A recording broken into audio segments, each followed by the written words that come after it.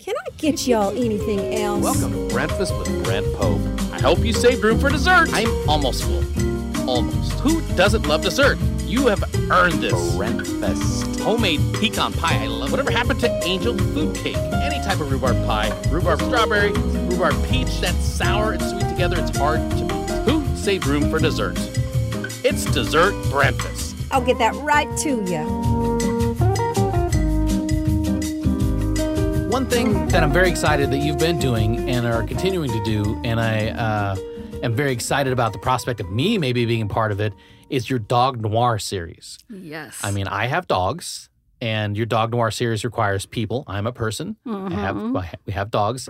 And shooting them together in, gosh, I mean, when I see the photos of it, it looks like you're on the set of, Double Indemnity or Rear Window. Actually, we are in Double Indemnity. Really? Yeah.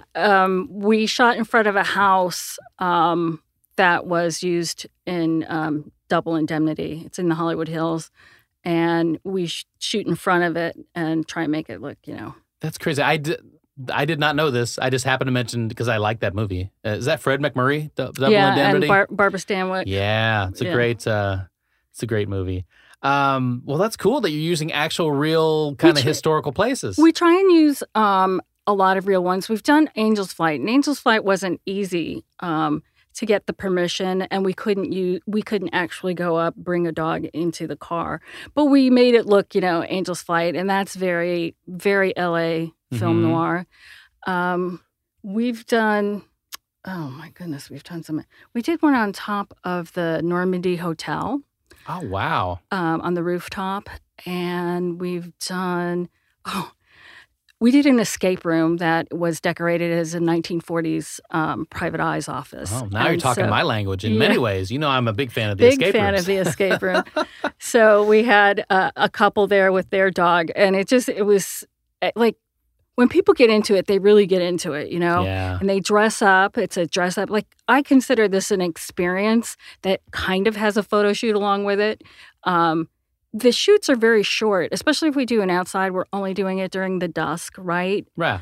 And so we have very limited time to shoot, but then we get everything. And then some of the indoor shoots, they've been really fun, too. We've done a bar. We did Bordner's Bar in Hollywood, which is an old I think it's a 1930s bar. It's very old school LA, yeah. Yes, very. And we're going to do the Golden Gopher pretty soon. So interior shots, because that's, Is that the one downtown? Yeah. Yeah, that's a nice bar too. It's so private eye, Yeah. So, yeah, we've done them at a train museum so we can get some of the old street cars in there. I love there's one particular photo where I think it's a woman and her dog, and she's wearing the little kind of old school hat. Yep, that was a streetcar at the Orange Empire Railway Museum. Yeah. Well, that looked really cool. I mean, it looked like maybe like Mary Pickford or someone with her dog. Well, they have the exact same expression, and it's really funny because she was hard to coach into that position. Yeah. Into that expression. She had I think it was a German Shepherd. And they both have the same. She has kind of a look of like impending doom or something on her face. And her dog actually looks like he's going to protect her.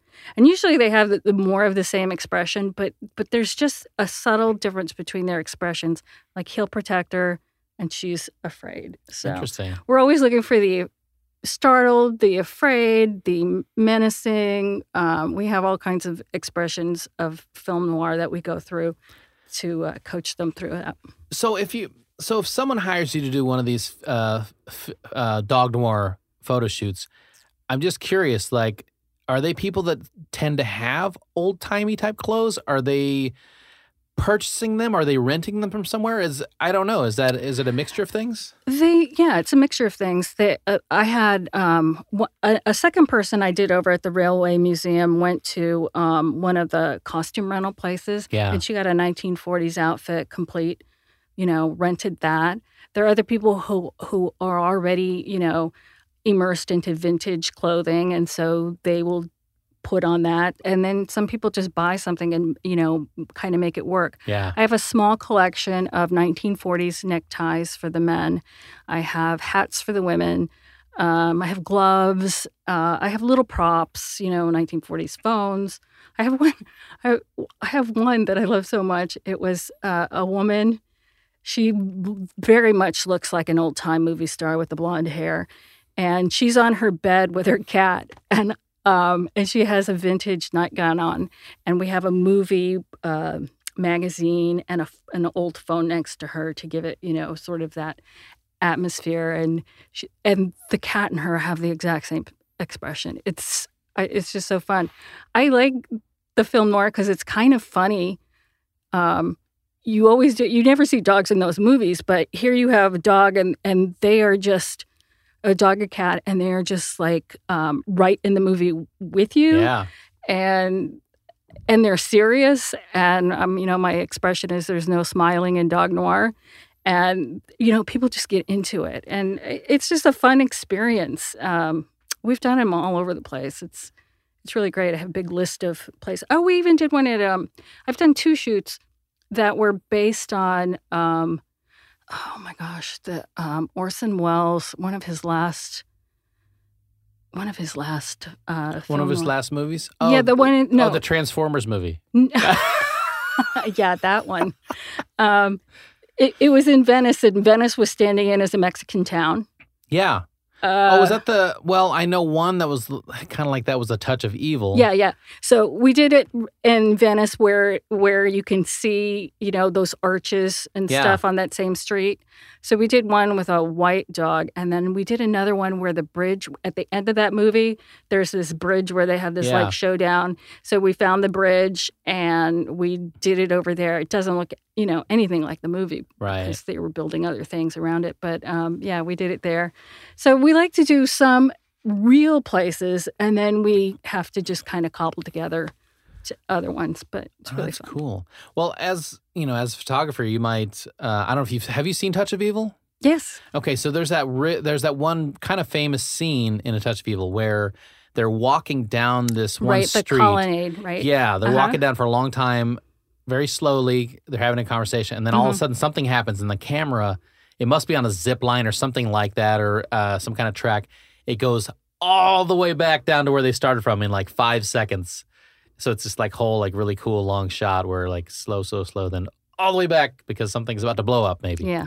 Something did blow up. Their car blew up at the border. Yeah. So that was a different time also because I believe Charlton Heston played a Mexican man in that movie.